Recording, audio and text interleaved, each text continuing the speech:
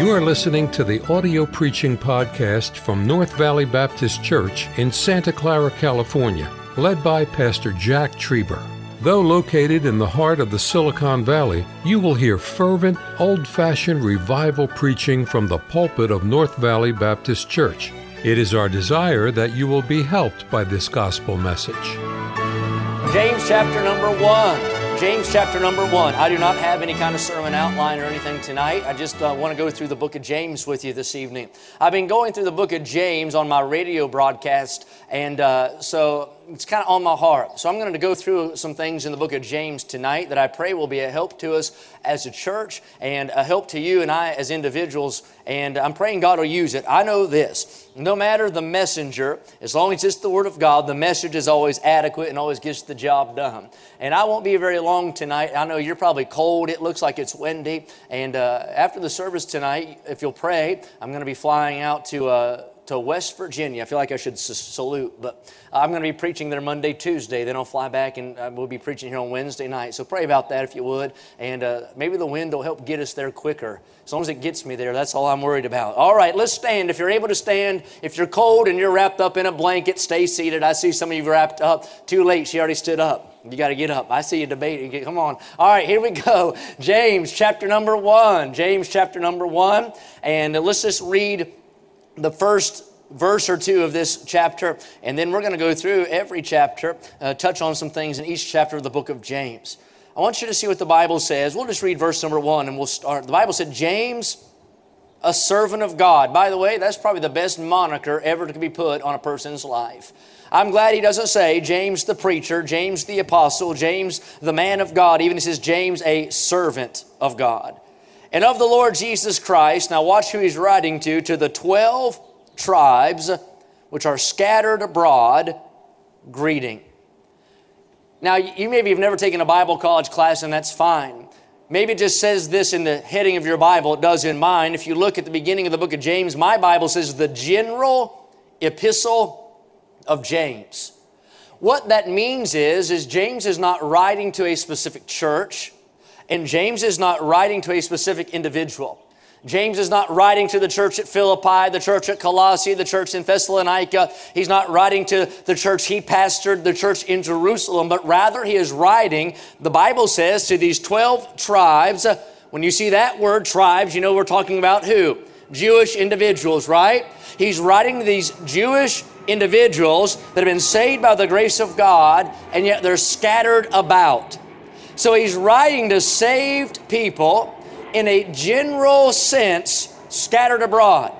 His letter is written not to a church, but to any church. Not to a Christian, but to all Christians. What he's saying is, what I'm giving you in this letter is not just good for this city or for that city or for this person or for that person. Let me put it in my country vernacular. All y'all need what I'm saying in this letter. Thank you.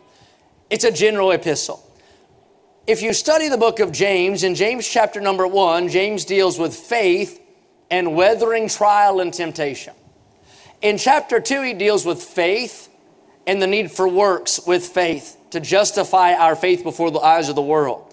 In chapter 3, he deals with faith and the words that come out of our mouth. In chapter 4, he deals with faith and having no friendship with the world. And then in chapter 5, he deals with faith and patiently waiting on the imminent return of Jesus Christ. In every chapter, James deals with issues and with problems. But how he's writing this, they were not issues and problems in one church. These were issues in every church. These weren't problems in one person's life. These are problems that every person will deal with. For a little while this evening, I don't really have, like I said, an outline, but I have a thought. And I want to speak to you from the book of James on this thought. Every church has issues. Every church has issues. Let's pray. Lord, I pray for your power tonight. I pray you'd give me liberty as I attempt to preach your word. I pray that you'd help me to deliver the message. Hide me behind the cross, I pray, and fill me with your spirit. In Jesus' name, amen. You can be seated. If you study out the life of James, you find James is a man of conviction. I thank God for men of conviction. I'm glad for those that have some things they believe and they're not bashful about what they believe and they don't apologize for what they believe, but they say, here I stand and this is what I believe. By the way, I believe it'd probably be all right if you and I were men and women of conviction as well. We ought to have some convictions from the Word of God. Not only is a man of conviction, he's a man of concern. He's a man who is concerned about the souls of men. He's a man who's concerned about these local churches. He's a man who's concerned about individual Christians. He's not only a man of conviction and concern, but he's a man of compassion. He's a man who cared for other people. He said, and some save with fear, pulling them out of the fire. I thank God for people of conviction, but I don't care much for people who are all conviction and no compassion. I think if we're going to be like Jesus Christ, we ought to know what we believe, but we ought not be hateful and have a bad disposition as we believe what we believe. James is a man of conviction, a man of concern, a man of compassion. He's a man of zeal. You didn't have to prime and pump James to get him to serve God. He was already stirred up before you ever got to him. I like Christians like that, by the way. I don't like it. I don't like to be a pep rally leader. I don't want to have to sit here and try to turn your crank and get you to be happy about being saved. Isn't it be great if we all just came to church and we're already excited about going to heaven? I like folks who are full of zeal. I mean, you don't have to beg them. You don't have to give them an iPad to go soul winning. They just show up because they love Jesus and they want to go soul winning. That's what James was. He's a man who hated the flesh. He's a man who hated the world. But he's a man who absolutely had a love for the Lord Jesus Christ. James was the half-brother of Jesus. Now, that refutes the false doctrine that the Catholic Church promotes, that Mary was a perpetual virgin. No, she was not, and you can go ahead and debunk that if you just read your Bible. James is the half-brother of Jesus. Isn't that amazing? He grows up to believe in him as Lord. Could you imagine if one of your siblings said, by the way, I am God wrapped in flesh? Now, you might have a sibling who thinks they are that, but newsflash, neighbor, they are not. But James had a brother who indeed was God veiled in the flesh, and yet he follows the Lord. He's a preacher of the gospel. He's a Christian man. He's an apostle. He's a servant of God. He's a pastor. James is martyred. He dies. They're a little bit dispute whether by stoning or sword. In around AD 62, he laid down his life for his faith. If you study out the life of James, James is very much a shepherd. He's a man who has sympathy for those who are hurting. He's a man who's protective of those who are in sin. He's a man jealous over those that would love the world. And he's a man zealous for these early Christians to live a life that would glorify God. I was studying in this letter to James this afternoon in my office, and it's amazing. In this book of James, you find that James gives us the truth that there is only one God. He's a triune God, and his name is Jehovah God. He's God the Father, he's God the Son, and he's God the Holy Ghost. God is not some little statue on the dashboard of your car. God is not some little bead or cross necklace hanging from your rearview mirror.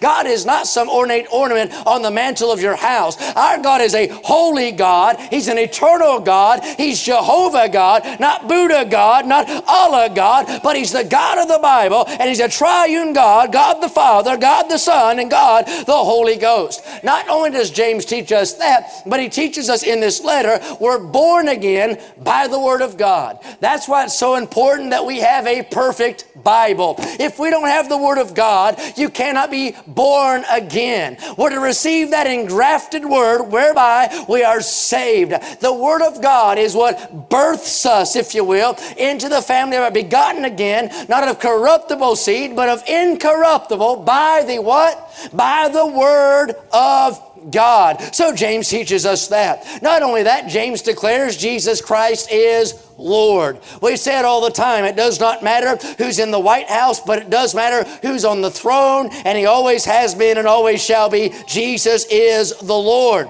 James teaches us the Holy Spirit indwells every believer. James teaches us that faith ought to produce works. And then James teaches us Jesus is coming soon. Now, I was studying through this book, and I noticed that in every chapter, James is dealing with common problems that he saw in those early scattered assemblies of Jewish Christian believers. I don't know about you, but when I first got saved and started attending church, by the way, I attended church long before I got saved. Just because you're on this property doesn't mean you're going to heaven. But after I got saved and started going to church, I thought everybody in church was perfect. I didn't think there was any problems at all. I loved it. I loved the singing. I loved the preaching. I loved every man. I loved every lady. I even put up with the teenagers. I mean, I thought everything about the church I went to was perfect. You know what I found out after a while? It wasn't. Does that shock you? Does that surprise you? I found out every once in a while that preacher got in a bad mood. Sometimes those singers hit a sour note. Some of those ladies were gossips. Some of those men were lazy, no count good for nothing fellas. Those teenagers were putting knives in our tires and flattening them in the park, and they weren't really. But I found out every church had issues. I've traveled around the country. I used to preach about 400 times a year across America and in South America every once in a while, and I found this out. It didn't matter if it was a big church or a small church. It didn't matter if it was a well-known church or an obscure church. It didn't matter if it was a city church or a country church. It didn't matter if it was a high church or a hillbilly church. It didn't matter. Every place I went, every church I attended, it wouldn't take me long to point out some flaws and some problems in those churches. Can I say it's like that all over the place? You say this place has so many problems. No, every place has so many problems. You say, why is that? Because people like you go to those churches. Say amen right there. They always say, if you find a perfect church, please don't join it. You'll ruin it for everybody else. So let's go through the book of James tonight, and let me give you some problems or some issues common to every place and every person. Number one, James says, hey, listen, this is all over the place, a general epistle. Every church has issues, and here's the first one. Trials are an issue everywhere. Look what it said in verse number 2. It says, my brethren, count it all joy when you fall in diverse. Now look at this next word, temptations. He's using that word temptation in regards to a testing or a trial of our faith. James is saying, brethren, it doesn't matter if you're in that church or this church. It doesn't matter if you're this one or that one. Every individual and every assembly alike will face trial, adversity, and testing. How many of you would vote and say that that is true? How many of you have ever gone through a test before? If you have, raise your hand. How many of you ever had a trial before? Not a test like in school, but a trial before. Raise your hand. We know that's true. It happens to all of us. It doesn't matter who you are. It doesn't matter where you attend. It doesn't matter where you live. There's going to be trouble and trial and tribulation as we live in this life. You say, why is that? The Bible says the trying of our faith, look at verse 3, worketh patience. Why are there trials all over the place? Here it is. God is trying to make a better you. And I wish it always took blessing. And I wish it took money in the bank. And I wish it took everybody loving me to make me more like Jesus. But the truth of it is, oftentimes it takes disaster. It takes sickness. It takes heartache. It takes sorrow. And that's not coming into my life to hurt me. That is coming into my life to help me, because God is trying to make me more like His Son. And it might take the den of lions. It might take the Mamertine prison. It might take the Red Sea. It might take Goliath and Elah. But God knows what I need, just like Job, to make me a better man, a better Christian, and more like Jesus Christ. You say, well, I'm going to leave this place. It is so hard. It is so difficult. We're facing financial adversity. We're facing health adversity. All of these trials, that's fine. But when you pack your suitcase, I guarantee it, you're going to pack it and take it with you wherever you go. I had somebody say to me the other day, oh, Brother Cooper, I bet you, actually it was just this past Wednesday, I was preaching out of town, and they said, how long have you been out here in California? I said, 2 years, and they really encouraged me. They said, are you tired of it yet? I want to say, well, God bless you. Yes, no, not really. They said, why in the world? I bet you wish you could live back where you used to live. No, not really. You know what I found out? It's like this everywhere. There are trials and trouble and adversity everywhere you go. And you got to learn not to get mad about it. And you got to learn not to get bitter at God about it, but to understand that God will enroll you in the classroom of storms and adversity. And it is not to harm nor hurt. It is to help us grow in grace and make us more like Jesus Christ. So I noticed that. I noticed something else. He doesn't just deal with trials, and that's everywhere, but then he touches on temptation, and he said that is everywhere. He uses the word temptation again. Now, the initial use in verse number 2 deals with a testing. But when you come down to verse number 13, it is not a testing necessarily from God, but rather a solicitation to commit sin. Look at verse number 13. It says, let no man say when he's tempted, I am tempted of God. For God cannot be tempted with evil, neither tempteth he any man.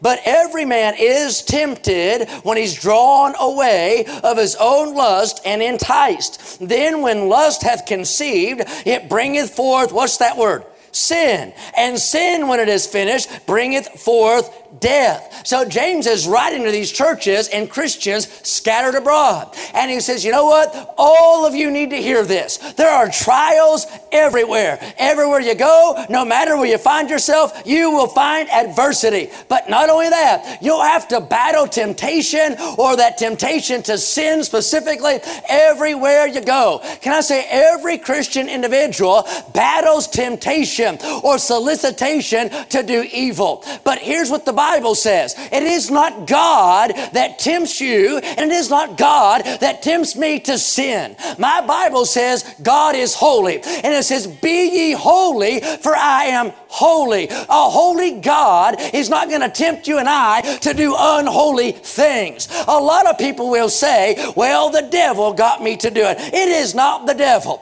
We give the devil too much credit. He's not due that kind of credit. The Bible said it is our own lust that draws us away. It entices us and leads us into that sin. We went fishing this past week, and some of y'all probably think that's a sin. But anyway, we went fishing this past week, and I put on a fake lure. It's just a fake worm.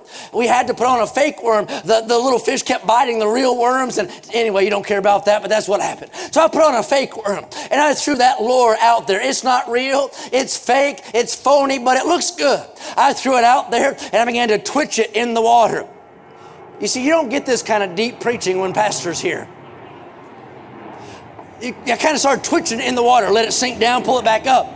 After a time, Lincoln will tell you, and he'll call it a whopper. It wasn't a whopper, it was about that. But a bass came out of nowhere and ate that lure. You know what I did? I hooked it, and we caught that thing. What did I do? I drew it away, and his lust welled up within him. He thought, that looks like a nice snack, and he bit that lure, and he got hooked. That is exactly what happens when we fall into sin. You don't just stumble into sin. You willingly step into sin. Say amen right there. You make the conscious decision. I make that decision. I know right and do wrong. And the Bible said it's my flesh that makes me do it. You say, well, I don't know about that. Oh yeah, I know about that. We have a lot of things not in common. Some of us are smart and some of us are not. Some of us are rich and some of us are poor. Some of us are good looking, and then we have these college guys up here and they're horrible. I mean, just ugly, ugly men. All of us are different, but we all have this thing in common. We are all sinners and have a flesh to deal with every moment of every day. We all battle this temptation. It's everywhere. So James says, I tell you what's in every area, there are trials. Not only that, there is temptation. Every church needs that. They all have this problem. Then he says this, there's also this issue of hearing the word of God but not doing the word of God. Look with me at verse 22. But be ye doers of the word and not hearers only, deceiving your own selves. For if any be a hearer of the word and not a doer, he's like unto a man beholding his natural face in a glass. For he beholdeth himself and goeth his way, and straightway forgetteth what manner of man he was. But whoso looketh into the perfect law of liberty, that's the Bible, and continueth therein, he being not a forgetful hearer, but a doer of the work, this man shall be blessed in his deed. The Bible here, James is saying this, don't just sit in services every Sunday morning. Don't just sit in a service every Sunday night. Don't just go to church on every Wednesday and attend Sunday school and ladies soul winning and men's prayer meeting and hear all of this truth presented and never put it into practice. Can I say it'd be better if you just stay home and sit on the couch than you come here and tune it out and just focus on something else, play on your phone. Pardon me while I preach a minute. Is that all right? I know it's church and everything, but can I preach a minute? Come here not pay any attention to the preaching and never apply it. The reason some folks don't get anything out of church is because they don't apply anything that the preacher tries to give them when they come to church. Did you know you could go ahead and put the need for revivals out of business if we would just do what we know to do from the Word of God? I mean, we know to go soul winning, so we ought to go soul winning. We know to pray, so we ought to pray. We know to study our Bible, so we ought to be studying our Bible. We know to live holy and dress right, so we ought to just do those things. And James is saying, if you don't, it's like when you go look in a mirror and you look in that mirror and see some smudge on your face and just stare at it and say, huh, and then walk out. And you leave it there and don't fix it. Every time I look into the Bible, you know what it does? It shows me my imperfections. The Bible shows me reality. Social media will show you a false reality. And your own mind will make up a false reality. But this Bible is like a looking glass, and every time I look into the Word of God, every time the preacher preaches, it shows me what I am in truth. Can I say that's a need in every area, in every church, and for every individual, to not just hear the Bible. We have a lot of Bible-believing people that aren't even Bible-reading people and Bible-practicing people. All right, let me give you a third one since it's so encouraging tonight. This morning I was trying to be encouraging, so tonight I could just skin everything, just preach against it all. Let me give you another one. Come to James chapter number 2.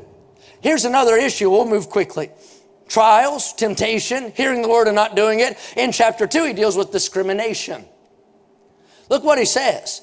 My brethren, have not the faith of our Lord Jesus Christ, the Lord of glory. Watch what he says, with respect of persons. Now look at verse number 9. But if ye have respect to persons, look what it says. Ye commit what? Sin. James is dealing with this. He said every church needs to hear this. And he uses the illustration. He said if a man comes in with nice clothing, and a man comes in that can really pad the offering plate, and a man comes in with a name known around the city, and you give him a seat in the front row and make a big deal about Senator so-and-so being in the service, and then some old wretched, reprobate, homeless fellow walks in, and you make him sit in a back corner somewhere. He said, can I tell you what that is? That is sin to have respect of persons when it comes to the house of God. Can I say the church ought not be a place of discrimination? We are not masterpieces. We are works in progress. This is not a museum. This is a hospital for hurting people. And I don't want to bust our bubble, but you're not perfect, and I'm not perfect either. And nobody here is better than anybody else. It doesn't matter who you are. It doesn't matter where you're from. It doesn't matter what your name's attached to. We are all on level ground because of salvation in Jesus Christ. Whether you have a bad background or a religious background, whether you got a good job or no job, everyone ought to feel welcome at the house of God. I'd rather pastor at a church filled with people that look like they need Jesus than have a church with perfect looking people that don't care about getting Jesus. I'd preach in some of these churches, man, it looked like the people in the front row had fallen head first into a tackle box. Everything was pierced up. And I don't advocate that. Brother Kissel, don't run out and do this. I'm not giving you the green light to do this. The 5 piercings you have are enough, okay? But I mean, everything that didn't move so fast they couldn't pierce it was pierced. They had tattoos on their body, and I'm not advocating for that. But they'd sit on the front row and say amen. And I like that. And they'd come to an altar and weep, and I sure like that. And then I preach in some of these dead, pharisaical, brought up in fundamentalism kind of churches where everybody looks like they walked out of the Independent Baptist J.C. Penney catalog, and they've got their King James Bible under their arm and their long Sunday dress and a nice suit and tie, and they're deader than 4 o'clock. They don't ever smile. They're not happy about being saved. They're so eternally secure they can't enjoy the journey. I don't want that. I think this place ought to be a metropolitan, a place of conglomerate of people, different walks of life, different skin colors, different nationality. Everybody welcome. What binds us together is salvation by grace through faith in Jesus Christ. Discrimination. Then he deals with in chapter number 3. Here's a problem that's everywhere, the tongue. I'm going to, Brother Lupke. Thank you. Look what he says in verse number 3. I already knew who that was. He's got that. That's his coin phrase. Come on. We're coming. I'm coming. Look at verse number 2. For in many things we offend all. If any man offend not in, here it is, not in word, the same as a perfect man, and able also to bridle the whole body. Behold, we put bits in the horses' mouths, and that they may obey us, and we turn about their whole body. Behold also the ships, which though they be so great and are driven of fierce winds, yet are they turned about with a very small helm, whithersoever the governor listeth. Even so the tongue is a little member, and this is an easy place to preach, by the way, and boasteth great things. Behold, how great a matter a little fire kindleth. James is dealing with problems he sees in all of these assemblies and with all of these Christians, and can I say it's still around today. You say, what is the issue? The issue is the tongue. Now, I can say the tongue is not a bad thing. It just gets used for bad things. God gave you a tongue to glorify Him.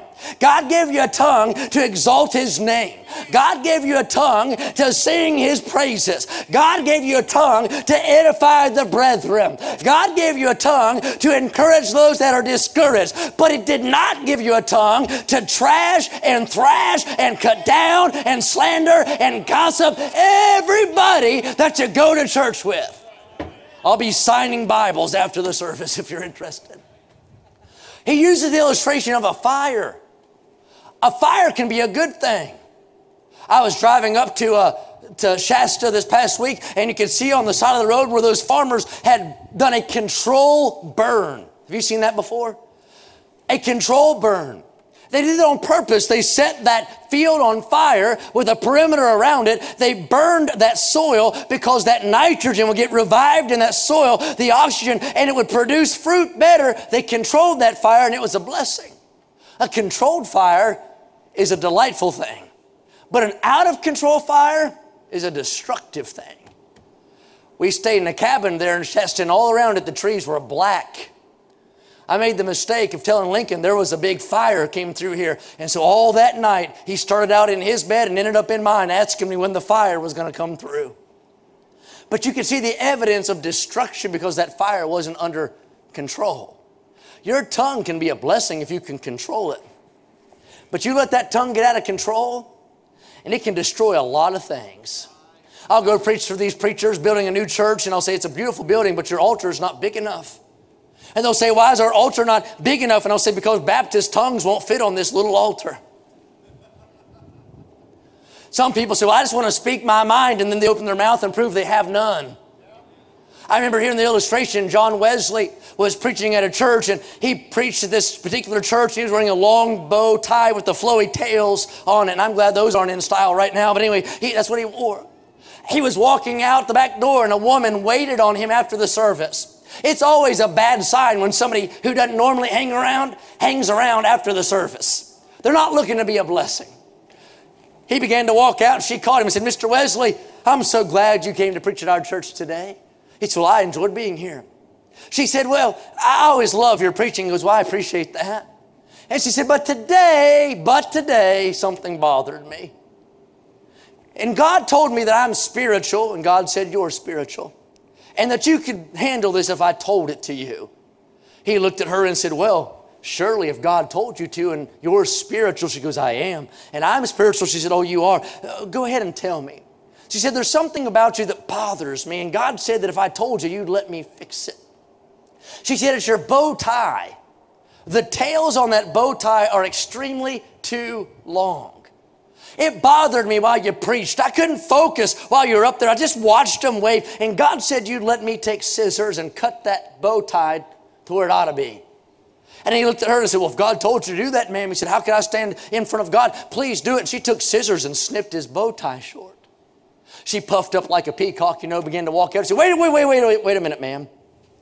I love preaching at your church. I always enjoy it.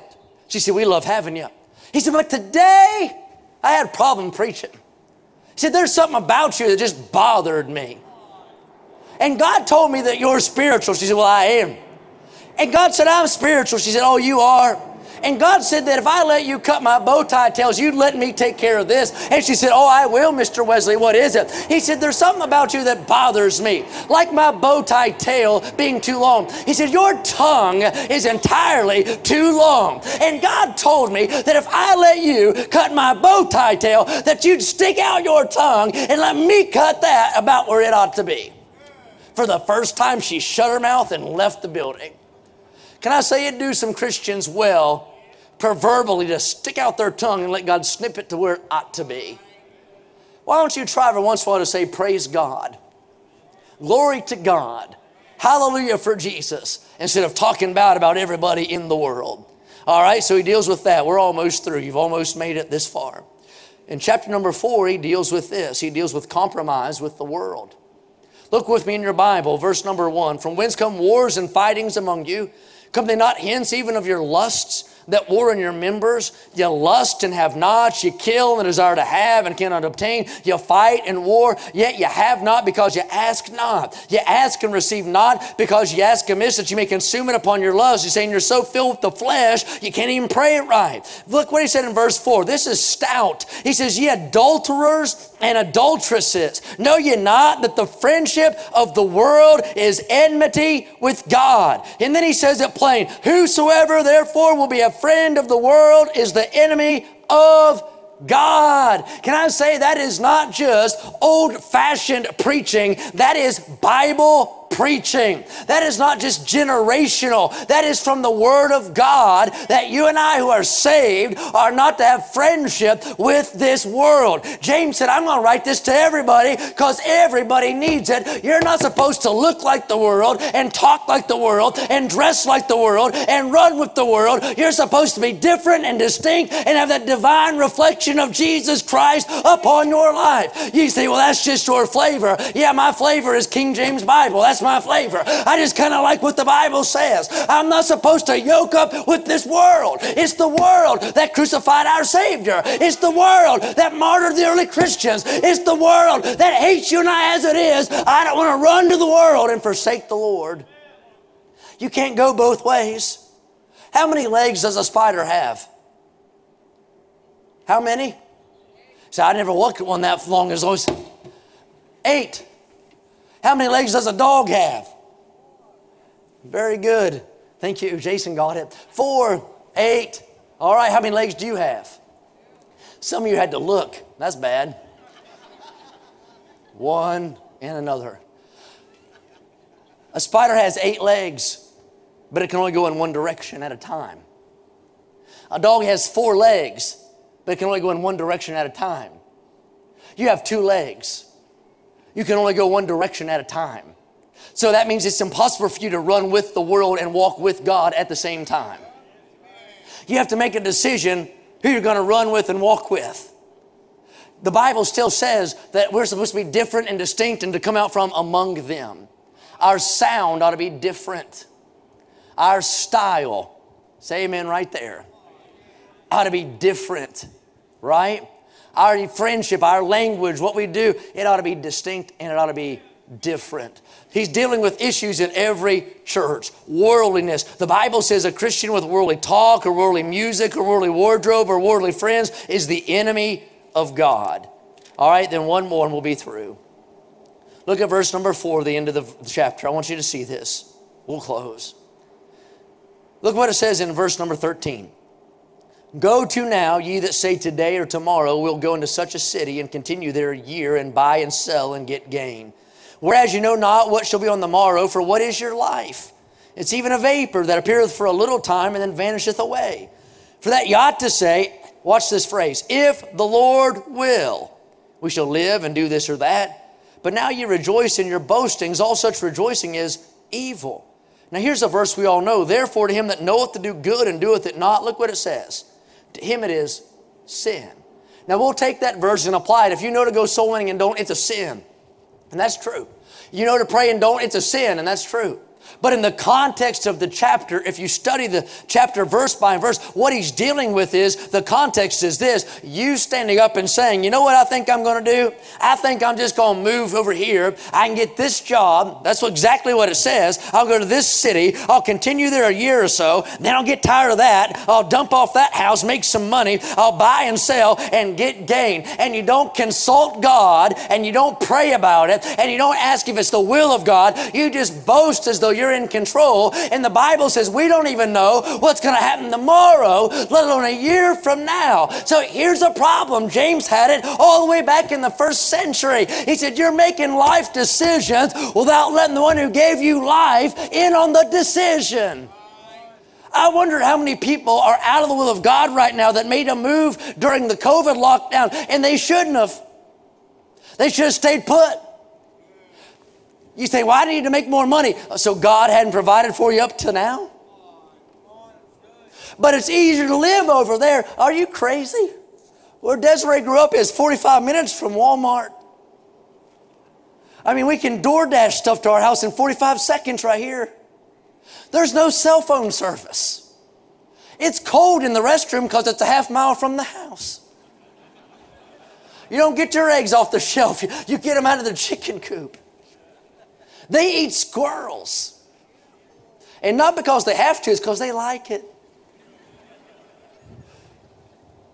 Yeah, that sounds a lot better than living here in the Silicon Valley where we have everything you could ever imagine and then some. But he said, here's a problem I'm seeing everywhere. You're saying, here's what I'm going to do.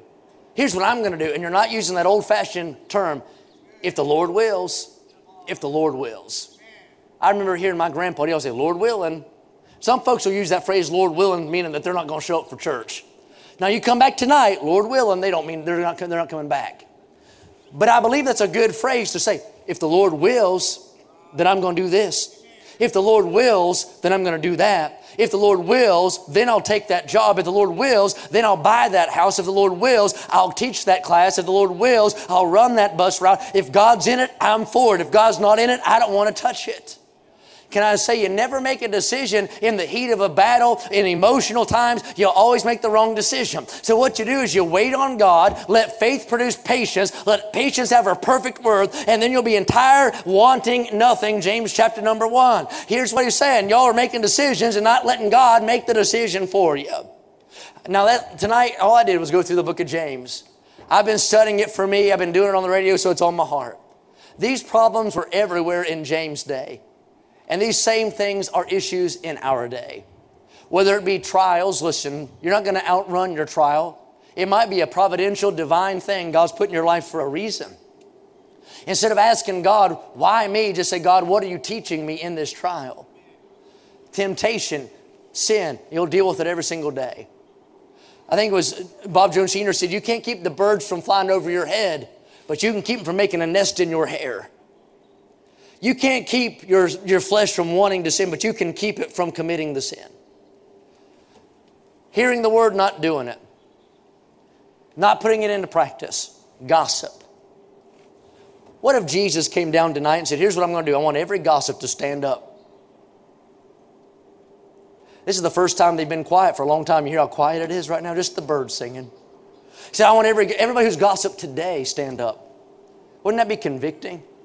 Can I say, he didn't have to show up bodily to already know what's going on. With all these things I've mentioned, if God's dealt with your heart about something, come to an altar and get it right. These problems are everywhere. Everybody faces them. But I'm glad he said, you know what? There's victory over it. Because in verse 27, he said, here's what I want for your life. Pure religion. Undefiled. Genuine Christianity that will influence your generation. How are we going to do it? Avoid these things. Battle against them. Let's bow our heads for a moment. We'll have an invitation tonight. Just some verses from the book of James. Not my normal outline style, but it was what was on my heart. Maybe God spoke to you about something in the message. Maybe I didn't mention something specifically in the message, but the Holy Spirit of God dealt with your heart about something during the message. Here's what I want you to do. Get right with God. Get it right. Come to an altar and do business with Him. Thank you for listening to the audio preaching podcast from North Valley Baptist Church in Santa Clara, California, led by Pastor Jack Trieber. For more information about our ministry or to find out how to get in contact with us, visit our website at nvbc.org. May God bless you as you serve Him this week.